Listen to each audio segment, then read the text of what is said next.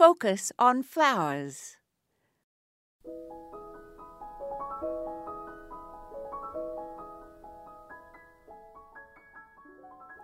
The Greek word amaranth means never waxing old, so the amaranth flower was originally an everlasting flower.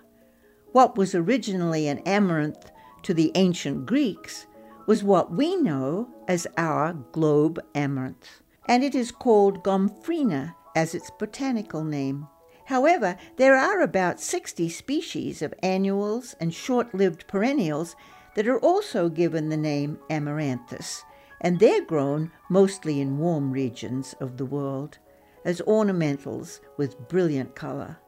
For example, Amaranthus caudatus has the common name Love Lies Bleeding, and it grows 4 feet high with dark red drooping cord-like flowers that hang down. It grows only in zones 8 through 11. Another plant that grows in zones 8 through 11 is Amaranthus tricolor, native to tropical Asia and Africa. It has given rise to many variants, including even vegetables, as well as ornamentals such as Joseph's coat and flaming fountain with brilliant and variegated leaves. The genus actually includes Chinese spinach, as well as bedding plants, grain crops, and ornamentals.